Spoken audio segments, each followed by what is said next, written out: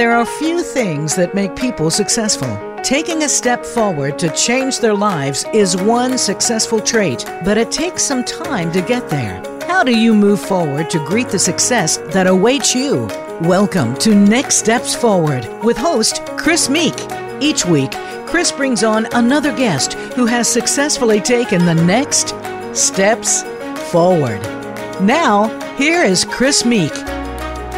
Okay, welcome to this week's edition of Next Steps Forward. I'm your host, Chris Meek. As always, it's great to have you with us again.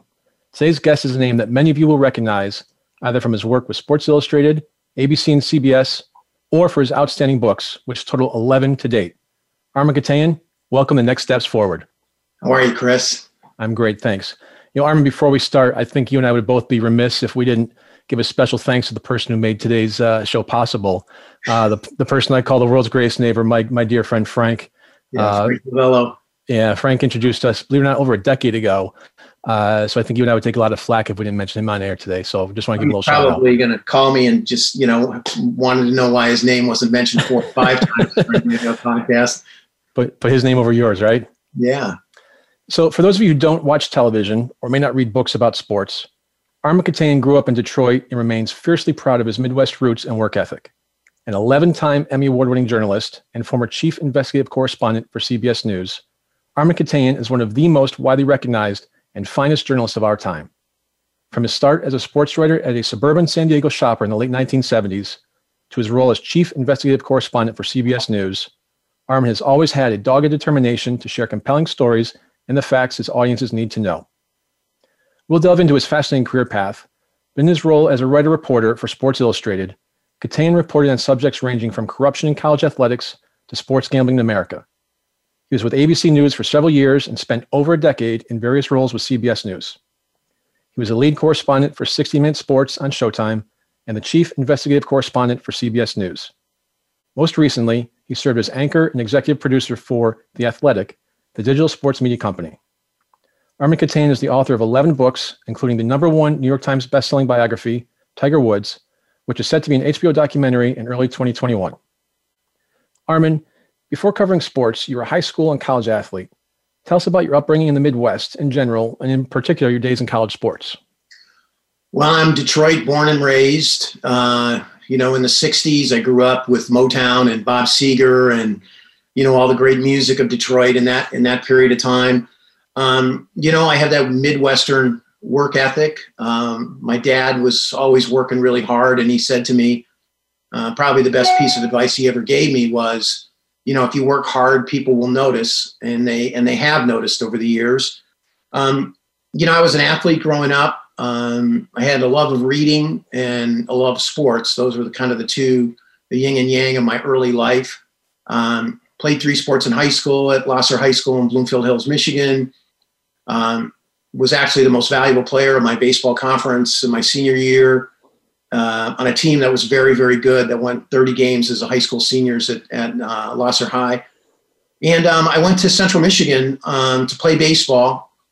When I got out there, the first time I ever went out, and I was recruited to go there, and I was on a partial scholarship, and I went out to shortstop, and they were like, 12 other guys out there at shortstop. And I'm looking around going, well, what are you guys all doing out here? They're like, oh, I was all state in Ohio. And then I looked around at another guy who was all regional, Rick Tuma. I'm like, Rick, what are you doing here? He goes, oh, I got recruited. So I'm looking around going, oh man, this is going to be, it's a little different than high school. And, I learned a lot there. I ended up starting as a sophomore at shortstop, and it was a big deal at the time. And, I was you're just under tremendous pressure. I learned a lot about what it's like to play, kind of big time college sports. Central had gone to at the time, the NAIA finals the year before I was recruited. They were probably the best baseball team in the state of Michigan at the time, better than Michigan and Michigan State. And so I played there, and, when you don't hit, you don't play. And I had a couple of periods of time where I wasn't hitting, and there was always somebody right behind me. I was pressing somebody was pressing me.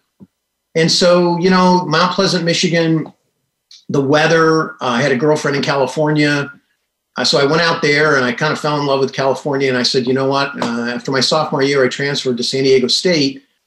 in the early 70s and sat out a year. And then I played at San Diego State. I started again at shortstop and at second and at third for the Aztecs with a bunch of great guys that are still, many of them are still my friends today. And again, but if you don't hit, you don't play. And I had, I learned a lot about, I probably had more fun in the 70s at San Diego State with that team than I should have. And if I look back on it now, I would say, less would have been more at that period of time, more focused on baseball, less focused on girls and the sun in San Diego. But, failure, Chris, has there's a lot of benefits to failure. And when you fail at something that you really love and that you think you're really good at it, and then you run into people that are also really good at it at the elite collegiate level, that failure to me has really spurned me in a lot of ways for the further successes that I've had, in my life. It's so,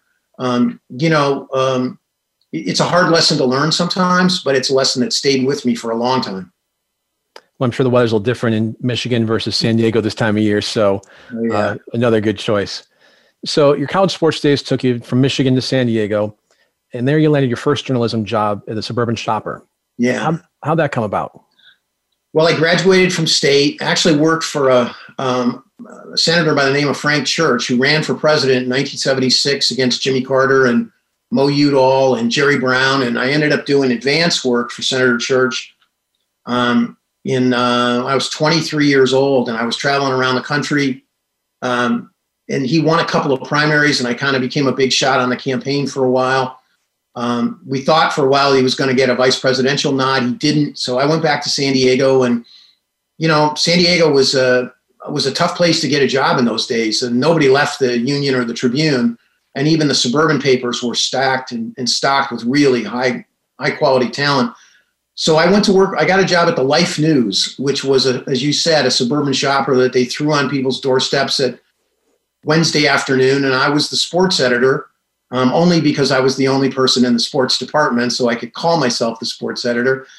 And but it was great, a first job. I was writing a column. I was covering high school sports. I learned a lot about the responsibilities of being a weekly journalist. And fortunately, I was only there for 4 months when a really big coveted job opened up in Escondido, California, at the Times Advocate, which was at the time a Chicago Tribune afternoon daily. That was a very competitive job opening, and every young writer in San Diego wanted that job, and I was fortunate enough to get it, and that really kind of launched my journalism career because I was working now on a daily newspaper. Sometimes writing 2 stories a day.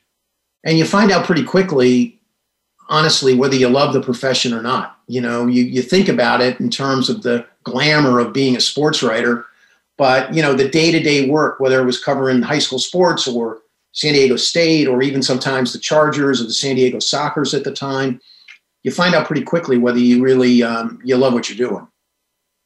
You mentioned earlier, failure at something that you love is something you've carried forward.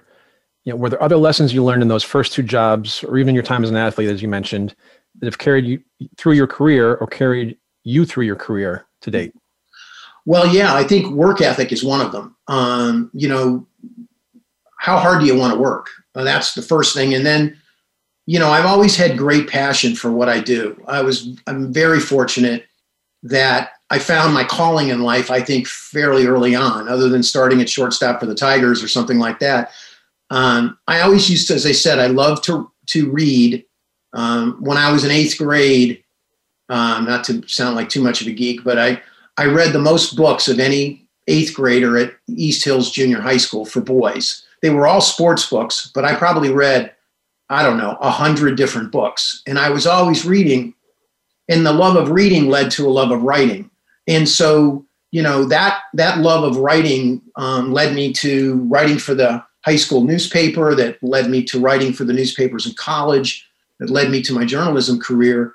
And, I always was, I would set goals. I think that was one of the things that I learned early on from sports, discipline and setting a goal, whether it was a team goal or whether it was an individual goal.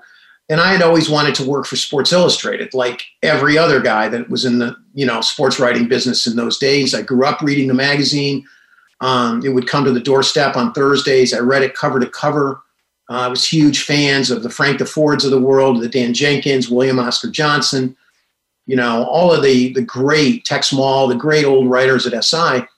And so my goal was to work for the magazine. So I was always sending my clips back to the magazine, trying to generate their interest in hiring me as a reporter, which in those days was essentially a glorified, fact checker. And lo and behold, I left the Times Advocate after 2 years. And it was interesting because, as I said, you find out whether you really want to love to do something. I wasn't sure whether I wanted to be a sports writer. So I left the sports writing business after 2 years, and I went to work for a PR agency in San Diego, sports PR firm called the Phillips Organization. And my responsibilities were like Echelon, and which was the racquetball company at the time, and Speedo and things like that, the United States Triathlon Series. And I learned pretty early on that I didn't want to be in PR. But that was a good thing for me to learn because, a lot of people in the business go into PR. And being in PR for a year or so, I learned the other side of the fence, but I also learned that that's not what I wanted to do with my life. And so I was freelancing for the San Diego Union and for San Diego Magazine, and I was making kind of a reputation in town as being one of the better young writers. And I was sending those clips back to the magazine, and lo and behold, I got a call. So in 1982, you make the move from San Diego to New York. Similar from going to Michigan to San Diego, very different environment. And obviously New York was very different back then. Yeah. How'd you make that adjustment? Well, long story short, SI didn't offer those jobs very often. I mean, I used to read the masthead like it was the Rosetta Stone, and seeing if somebody was moving up the masthead or had left the magazine, and there was an opening. And I got a call, and there had to be hundreds of people that wanted that job. But I was fortunate enough. This was in February of 1982. I got a call and said, "We'd like to hire you as a reporter." And I was like, "Oh God, I want to take the job." And I told my wife, and Dee Dee, we've been married now 41 years. She was 8 months pregnant with our now oldest, Kristen. And I said to her, "I just got this job offer from Sports Illustrated. We got to go." And she says, "I'm not going anywhere. I'm 8 months pregnant. It's winter in New York City. It's David Dinkins, and it's the end of days kind of New York at that period of time." So I had to turn the job down. And I don't think anybody that I know in the history of the magazine has ever turned anything down as when they offered a job. And so they couldn't believe it. And they said, "Okay, we're not sure we're going to call you again." And I thought, okay, I'm going to live my life in San Diego. Well, sure enough, about 2 months later, they called back and they said, "We have another opening, and we're not going to ask a third time. And will you take the job?" I'm 29 years old. They offered $27,000 a year to move to New York City. Dee Dee had a job. We were making $60,000 a year between the two of us, living a very nice life with a house and 2 dogs and 2 cars and, blah, blah, blah. But you know what? Like you say, next steps forward. You have to decide what you want to do. I wanted to compete against the best. I wanted to see, I knew I could always come back to San Diego and work for the San Diego Union and have a career there. But I wanted to compete against the best. And so I said yes, and I went back. Dee Dee stayed behind. I lived with a friend in New York for a couple of months. I slept in my office at SI. Some nights when I really didn't want to bother Jay again, to bother him at his house. And Dee Dee came in August, and we lived in a 482 square foot apartment on 49th between 2nd and 3rd. And I just competed against, some of the very, very best young writers and reporters in the business to try to move up the masthead. So, as time went on, I used to think about it in terms of the treadmill, Chris. And I'd always just the harder I worked, the more hours I put in, I would just take that dial and I would just turn it up and see how many people I could knock off the treadmill by the amount of hours that I would put in. I started to develop a reputation at the magazine of somebody that they could send out, and was pretty relentless when it came to the reporting side of things. And I would started to work with the senior writers on some big investigative pieces for the magazine. And after about 3 years, I became the magazine's top writer reporter in terms of investigations, and developed a reputation nationwide, I think, for my quote unquote special reporting qualities. Well, I'm glad I was never on that treadmill in front of you, so that's a plus for me. It was pretty rough, but there were some great friends of mine. Ivan Maisel, who worked for ESPN for years and years. Jill Lieber, who became a senior writer. There were just some really talented people there, and it was just hyper competitive. But you're at Sports Illustrated. I mean, what do you expect? You're competing against the best of the best, and I wasn't afraid of it, and I kind of relished it, but. I was not I was rarely home, and that was the beginning of that kind of 30-year run of that. Sure. So you go from writing about San Diego sports and culture to investigating and writing for Sports Illustrated about corruption in college sports, point shaving scandals, sports betting, which was not legal in most states until recently, and steroid use and abuse. I'm sure many people in our audience would like to know how you gained the trust of people that didn't really know you to get them to talk about such sensitive topics and reveal their secrets that nobody knows. Well, there's no magic formula. It really is based on trust. When you're doing those kinds of big investigations, you're talking to a lot of different people. And I was very fortunate to have some great mentors there. One was Jack Tobin, who was our lead West Coast correspondent for the magazine. And Jack taught me the power of use of documents. So whether it was a divorce proceeding or a bankruptcy or a filing for a business or something. So when you would go into people, there was great preparation that was involved. And I think that gave people confidence that I just wasn't fishing around and trying to guess as to what, my questions were about. So I think that helped in the confidence level. And I say what I'm about to say to a lot of young journalists is when you say A, you have to do A. You can't say A and do B or C. And so when you're talking to somebody and you say to them that this information that you're giving me is on background and this is how we're going to use it in the magazine, you're a former coach or you're a former player. And I never used off the record, because off the record to me meant, and it means to me, and I think it's fair to say it means it to a lot of journalists, is you can't use that information. You're telling me this off the record, which means I can't use it in any way, shape, or form. So I would always try to talk to people about, well, we'd love to use this information, but we have to use it in a way that you feel comfortable. Because if we get sued, we're going to need your help in court. And, knock on wood, I've never set foot in a courtroom in my life, and I've never been deposed in my life. And that's because I learned very early on at the magazine that you have to, dot all your I's and cross all your T's in terms of that kind of stuff. And I just felt like, when you're doing these kinds of big investigations, it's almost like putting a 1,000-piece puzzle together. You have to take each individual piece, make sure that piece is solid. And then when that piece interlocks into another piece, that's where you get, big sports gambling stories and big stories about steroids and Nebraska football or whatever, the Tulane point shaving, Phoenix Suns point shaving, huge stories that have, enormous implications for the magazine, libel laws and everything else. So I was just really careful, but I think it's a relationship business, Chris. If you talk to people and, they can understand that I'm passionate about what I do. And I still have friends that I've done tough stories on. Sonny Vaccaro is one of my very good friends, who's was the guy who really, brought the whole shoe business into college basketball. When we did a book called Raw Recruits back in 1990, Alex Wolf and I, it wasn't easy on Sonny in that book. We weren't easy on him, but because I was so fair and we were so fair and we were really conscious of trying to tell their side of the story, Sonny and I have remained very good friends to this day. And a lot of the people that I've had tough stories on, I'm still friends with them.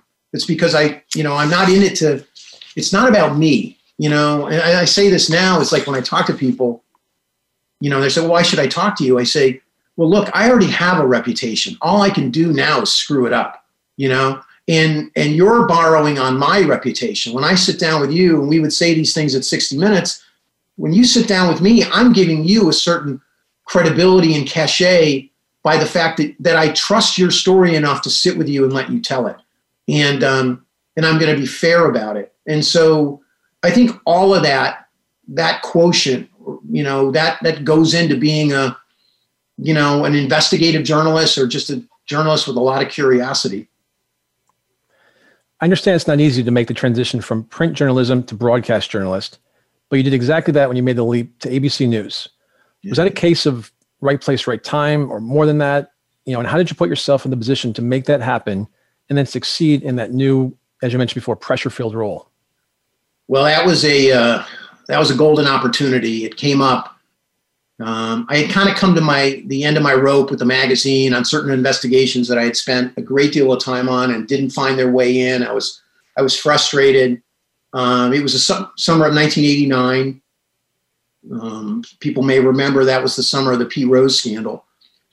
And ABC News, which was the #1 rated nightly news program at the time, was really getting its butt kicked by NBC News in the coverage of the Rose scandal. So Roone Arledge, the legendary Roone Arledge, who was the chairman of the news division and the sports division at the time, put the word out that they were looking to hire a reporter, sports reporter, that they could teach how to be a network television correspondent.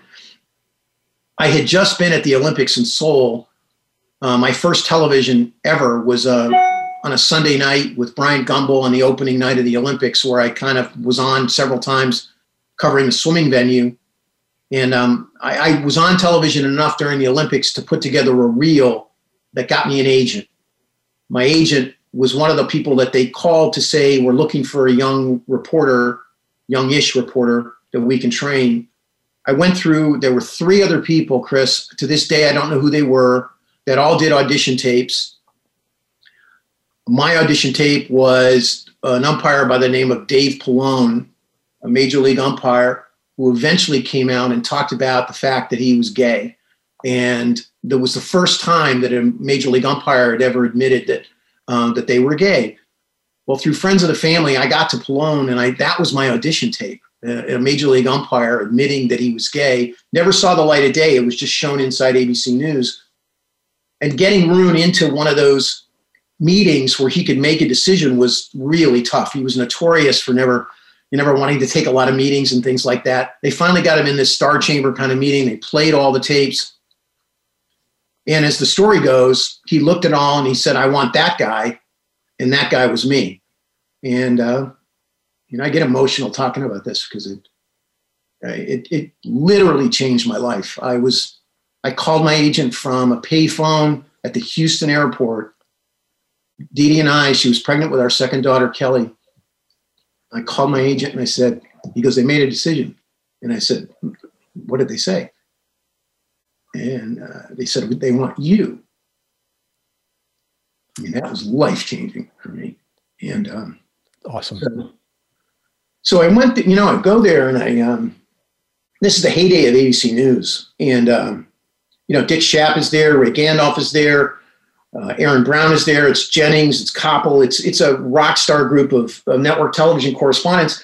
And I don't really know anything other than I can write and I can report and I can interview. So I can storytell.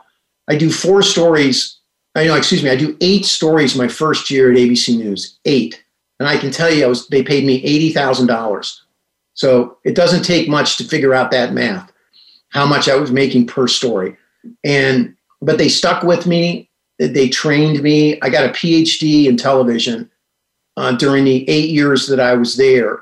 And in the end, I went from 8 to 18 to 32 to 54 to 80 stories a year for both Nightline and World News Tonight and GMA. And I'm to this day, I'm just so grateful that A, I got the opportunity, and B, I didn't waste it. That was the most important thing, is that when that door opened, I was ready. I was ready journalistically. I was ready, I think, emotionally. And that's really having the confidence, to kind of, you say, take that next steps forward. I was ready to take that step forward then. I had paid my dues at SI.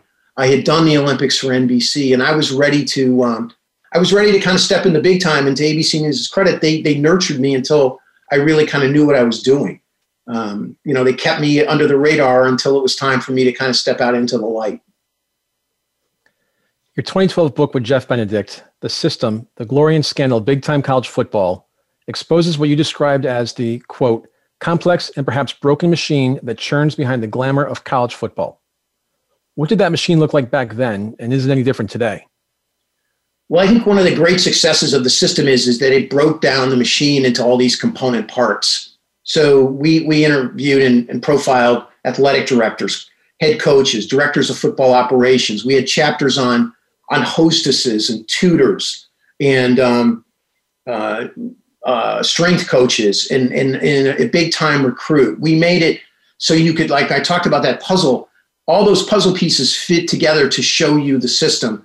And even the guy that owned the strip club where all the players would hang out, or what it was like to be a star recruit or a star quarterback at Texas and places like that. So you understood, and it was money that was fueling the whole machine. That was the fuel. And really, that hasn't changed. It's still a money game. The system is I think, more powerful. There's more pressure. There's more money. You see it, with coaches getting hired and fired all the time. But that's the only thing that's changed, really, Chris, is that the stakes are so much higher because the payoffs are so much bigger. And I think that the system in 2012 and the system in 2020 is virtually the same. But what's interesting is that a lot of what Jeff Benedict and I got out of that book, and which really kind of was groundbreaking in many ways, it'd be much more difficult now to do what we did because the schools are much more conscious of letting people inside their programs because so much is at stake. We're going to talk about those payoffs in the second half of our show. We've been talking to 11-time Emmy Award-winning journalist Armen Keteyian. We'll be right back after a short break. Become our friend on Facebook. Post your thoughts about our shows and network on our timeline. Visit facebook.com/Voice America. The Voice America Live Events channel is here now to showcase your corporate, individual, or organization's live event. Visit voiceamerica.com/live events to see all of our past live events and find out more. Whether it's a multi-day conference, special speaker, or single-day event, we've got everything to make your event a success. We can do a few hours or a few days. For more information about taking your event to the next level, call Jeff Spinard at 480-294-6417 or email info@voiceamerica.com. Again, that's Jeff Spinard at 480-294-6417 or send us an email to info@voiceamerica.com. Voice America is where you are and where you want to be. Join us around the globe as we broadcast live from some of the most interesting events available. Don't forget to view all our live events, including on-demand access to past events that you may have missed by visiting voiceamerica.com/live events. The White House doctor makes house calls. Listen every week for House Calls with Dr. Connie Mariano. Dr. Connie has served as the White House physician under 3 U.S. presidents. Now, she joins the Voice America Empowerment Channel to help you enrich yourself physically, emotionally, and spiritually. Our guests will include professionals from a variety of fields who will bring you tips that you can apply to your own life. Listen for House Calls with Dr. Connie every Thursday at 4 p.m. Pacific Time, 7 p.m. Eastern Time on the Voice America Empowerment Channel.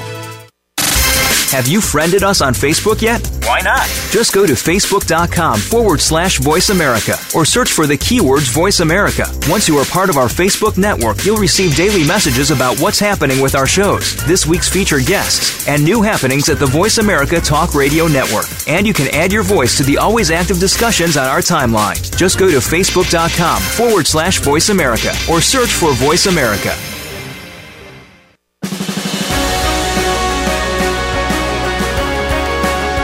You are listening to Next Steps Forward. To reach Chris Meek or his guest on the show today, please call in to 1-888-346-9141. That's 1-888-346-9141. Or send an email to chris@nextstepsforward.com. Now, back to this week's show. We are back with Armen Keteyian. Armen, before the break, you talked about the payoff in college football and college sports. We've seen a lot over the last several years in terms of male versus female athletes and what's the right equity. Do you think college players, particularly playing in the big money sports of football and basketball, should be paid? Well, Chris, I think in a lot of ways they are paid. I think you have to look at the overall picture.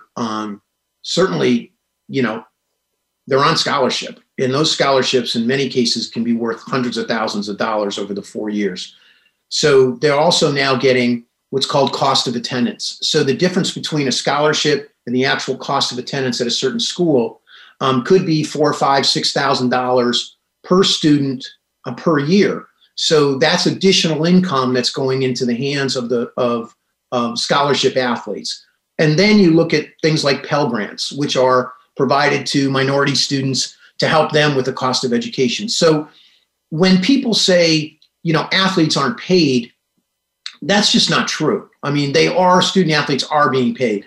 So, but then you look at things like, and this is where the rubber meets the road, the whole name, image, and likeness debate that's going on in college sports right now, which dates back to the Ed O'Bannon days and the whole EA Sports and Sonny Vaccaro taking it to court, and the NCAA's vigorous defense, and now opening their minds to the obvious answer, which is it's going to happen.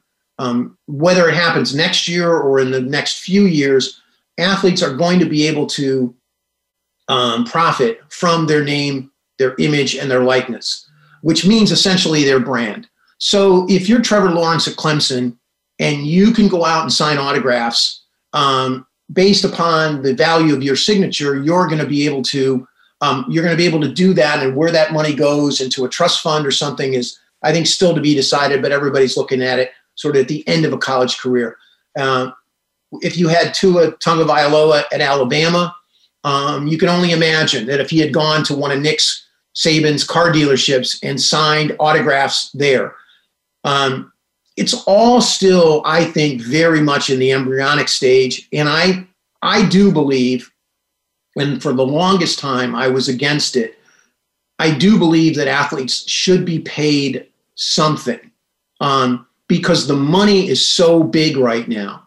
When you look at football contracts for coaches that are in the $8 to $9 million range, and a vast majority of the coaches in the Power 5 conferences, whether it's the SEC or the Big Ten or the Pac-10 or the Big 12 or the Big Ten, they're making $3-4 million a year. You have assistant coaches making, probably hundreds of assistant coaches making over $1 million a year now, certainly dozens of them.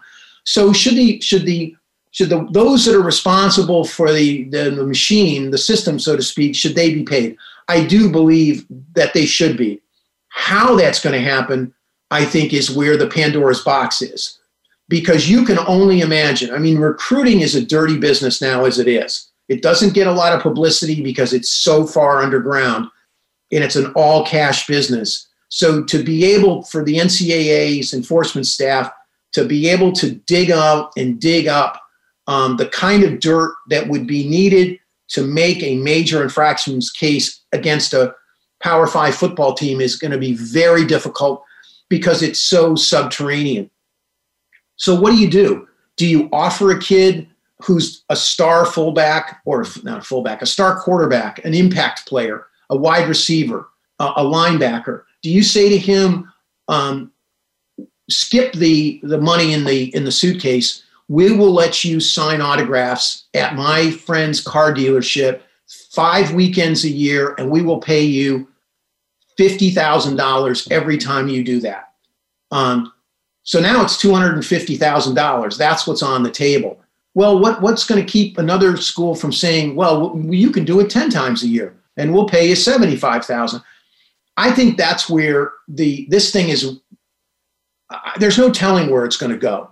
And I think part and parcel of it is now with the social justice movement, and you're seeing like what you saw in the Pac-12 where the players said enough is enough. They're starting to see the value, really see the value proposition for them. And I think you're going to see an entirely different paradigm in the next few years. How it's going to look, I think God only knows, but I don't think you're going backwards here. We've been talking about college football for the last couple of minutes. What do we do about equity for women athletes? Many of their programs don't make money, but those athletes work just as hard, if not harder. How should they be treated financially? Well, I think they absolutely should be treated equally. And you can go back to Title IX in 1971, the landmark legislation that said equal opportunity for women in sports. It was equal opportunity for women in college, but it was equal opportunity for women in sports. It was an absolute landmark piece of legislation. That's now we're like 50 years. And, you can still argue that women are not being treated fairly and equally on college campuses across the country. I think they should have equal access to scholarships. They certainly have equal access in the major programs now to scholarships and training and facilities and food and all those things. Is the travel the same? No, it's not. Are they on charter planes? Not to the degree that college football teams, and I almost said it, pro football teams, which they really sort of are. But the problem is it's the money factor. In terms of the football teams are the engine that drives the university. And the irony here is that of the Power 5 schools, there's probably only, let's say of the top 100 football programs and basketball programs in the country, let's just say football, there's probably only 12 or so that actually turn a real profit. Most of them are being financed by either university funds or student fees, which have become really egregious in a lot of ways at certain schools, where those who maybe not even going to a game are forced to pay to support the football program. The argument is, why do they do that? Because football teams are the front porch of a university. They're the reason people that apply to a school. They're the reason people donate to a school. I mean, you don't have to look any further than what happened at the University of Alabama when Nick Saban showed up. I know for a fact, we live in Fairfield County, Connecticut. You could have put the number of people that wanted to go to the University of Alabama before Nick got there on a blanket, in somebody's bedroom, maybe a half a dozen people. Now, when they send a person up here into Fairfield County, whether they go to Darien High School, New Canaan, Fairfield, Greenwich, you name it, there are 200 or 300 kids and their families in there that want to go to that school. 35% before Nick were out-of-state students. 57% of the University of Alabama, it could be more now. That was the last number I saw. Could be 60% are coming from out of state. It's been an enormous impact. That's why they pay coaches like Nick Saban what they pay him, and he's worth every penny of it. The problem is when you overpay, what gets cut? Well, we're seeing it now in the pandemic. I mean, the amount of so-called non-revenue sports, and they are non-revenue, that are paying the price for the fact that they can't put fans in the stands, that they can't sell merchandise the way they were before. They can't pay for the parking and everything else that goes into it. Donors aren't donating like they have in the past because they're not at the games in order to feel the power of the program. This is all going to shake out in the next year or two. And I think women's sports right now, I mean, when Stanford cuts their women's sports, that tells you basically all you need to know. Not all of them, but some of them. A school that has that kind of an endowment, that is part of a regional television network, that has a national reputation, starts cutting sports. I think there has to be a reevaluation of what's important holistically on these campuses. And I think that you can't walk away from equal opportunity and equality for women. And if you do, you're going to pay a price in terms of, I mean, Fresno State just cut their women's lacrosse team because I know I have a very good friend, Julie Romanowski, Bill's wife, who is very close with that program. Her daughter played there. The guy that sued Brown University way back in the first Title IX lawsuit, I think his name is Arthur Brown, he just sued Fresno State over a Title IX violation with the women's lacrosse program. And if you think that's the first lawsuit that's going to happen in the next year or so, you got another thing coming. The front porch of a college university, and that's a perfect analogy. And to your point about Alabama, I can't count the number of Roll Tide or the big Scarlet A stickers I see in cars driving around. So I think you're absolutely correct in that point. It's incredible what Nick Saban has done. Yeah, it is. And the thing is, it's been for the benefit of the university. I mean, all that money's not going into the football program. I mean, they're building buildings there because of Nick Saban. They're building new dormitories. I've been down to that school. It's one of the most beautiful campuses in the country. And, Nick's statue is already in front of the stadium, but they should put it on 2 or 3 other places on that campus because there's classrooms and there's labs being built because of what Nick has done. And Nick and his wife, Terry, have donated, I can't tell you how much money back to the school. Let's switch over to the business side of journalism for a few minutes if we can. Sure. So what does Armen Keteyian, 11-time Emmy Award winner, tell a kid in journalism school these days? Are they in the right profession? Should they be looking at other options? Well, that's a good question. I mean, the business is changing so quickly. From day to day, sometimes hour to hour, it changes. What I would say to a young person coming up, it's very different than when I was coming up. I was a, Woodward Bernstein, Watergate baby. There were opportunities for me to go into, as we've talked about, sort of the minor leagues of journalism, to cut my teeth at a suburban daily and to freelance at the San Diego Union and the San Diego Magazine. Those opportunities are, they're dwindling. They're being eliminated right and left. So you have to look at it a different way. You have to say to yourself, okay, do I love telling stories? Do I love the process of writing and reporting and interviewing and editing?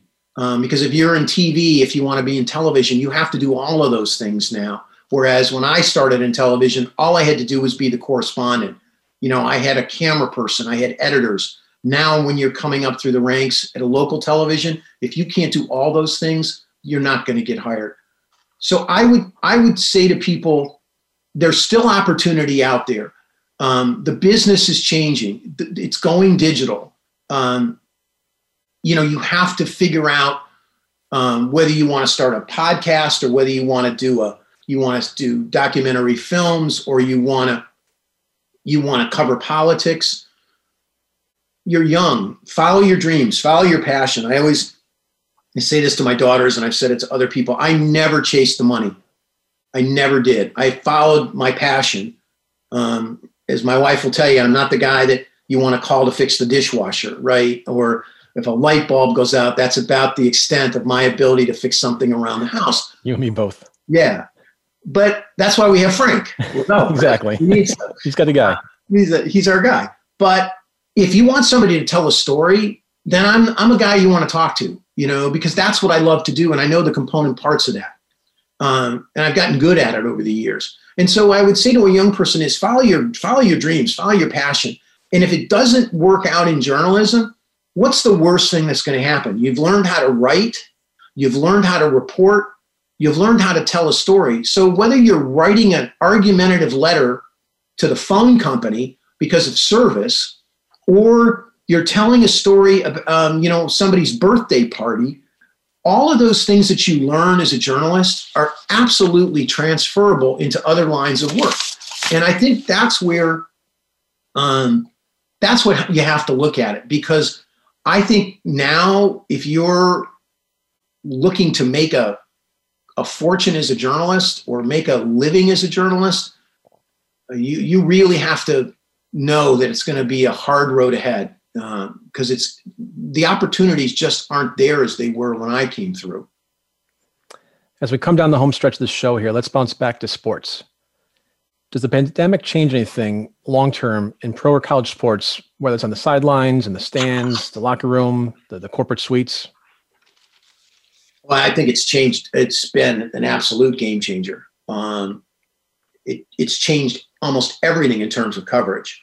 I know from being in, having covered the NFL from the sidelines for years and years, I know what the sideline reporters are doing now, and they're basically disassociated from the field of play, where I could move from one sideline to another sideline and feel the flow of a game.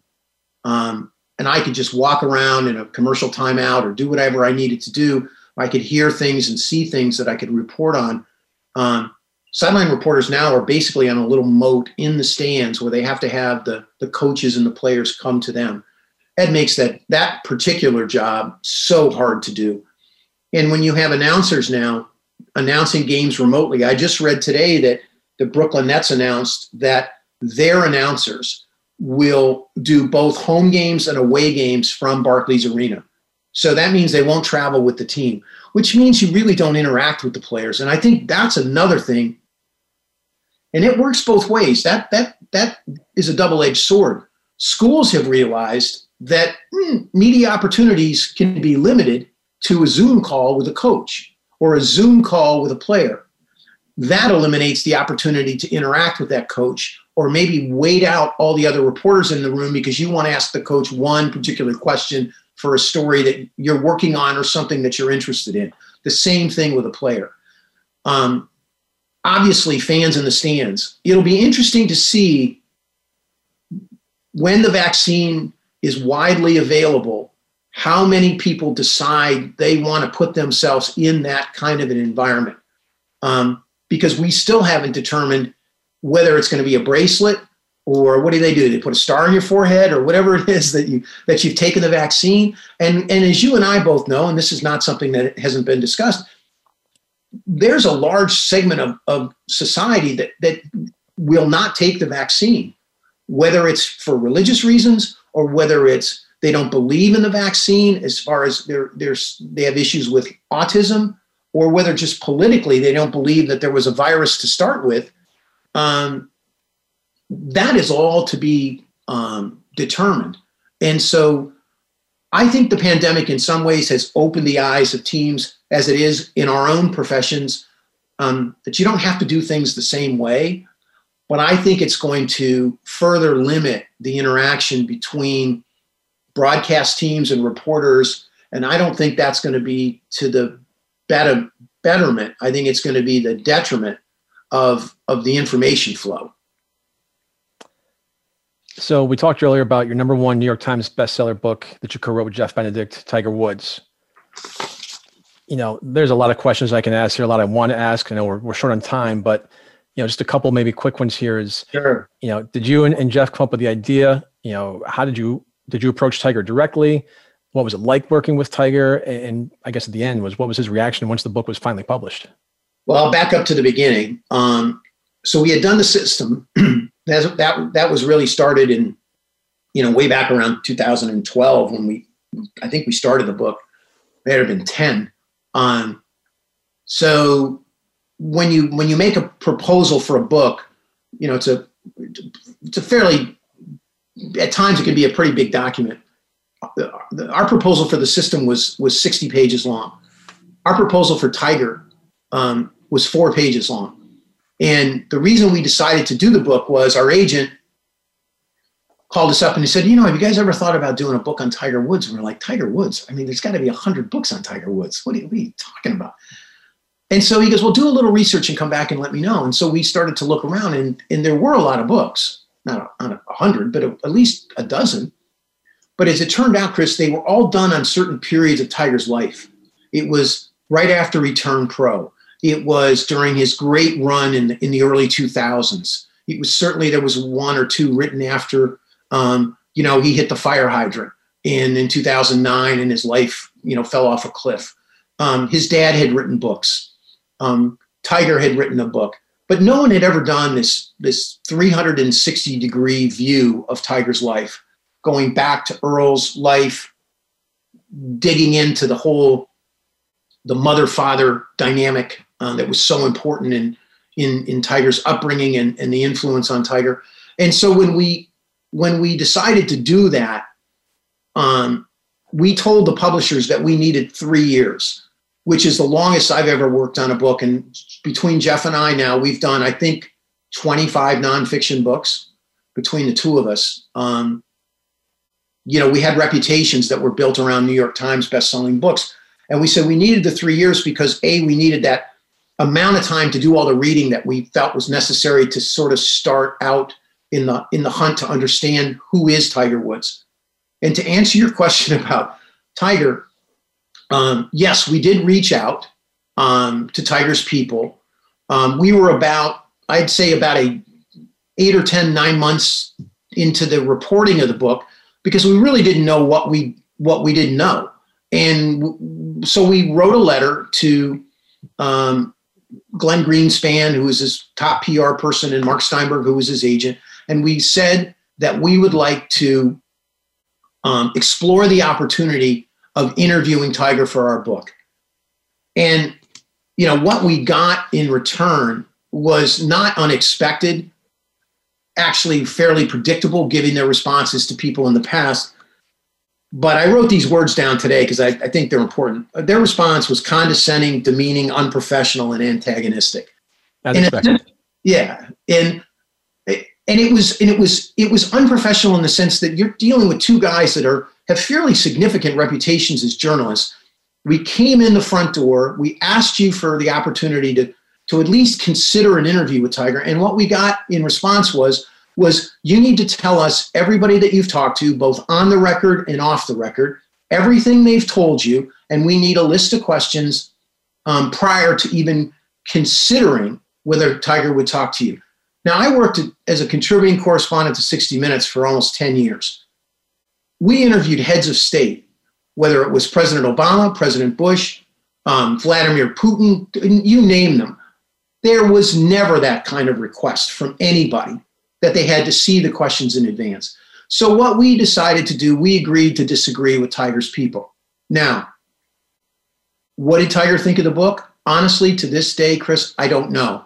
Because nobody in the golf world that I'm aware of, being the golf world, has ever asked Tiger about what he feels like and how he reacted to the book. I don't believe he read it, but it would be interesting to know whether he's aware of it. I mean, it would be almost impossible not to be aware of it, considering it made the New York Times bestseller list. But, we'll see. The HBO documentary is coming up. You mentioned it'll be in January. I'm not sure yet what the dates are. It's mesmerizing. I've seen it. It's a remarkable 3.5-hour film broken up into 2 parts. And, it'll be interesting to see what Tiger has to say about this, whether anybody asks him about it, because when it premieres on HBO, it's going to be a little harder to ignore than whether it, premieres on the New York Times bestseller list. Armin, you've had an extraordinary career and accomplishments, impact, durability, and longevity. Really appreciate your time. Thanks for being with us today. You bet, Chris. Thank you so much. And thank you for tuning in to Next Steps Forward. I'm Chris Meek. Be sure to tell your friends and family that we'll be back next Tuesday, same time, same place, with another leader from the world of business, politics, sports, or entertainment. Until then, stay safe and keep taking your next steps forward.